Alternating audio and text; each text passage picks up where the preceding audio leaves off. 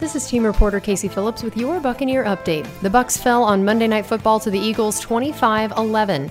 Baker Mayfield finished with 146 yards, an interception, and a touchdown.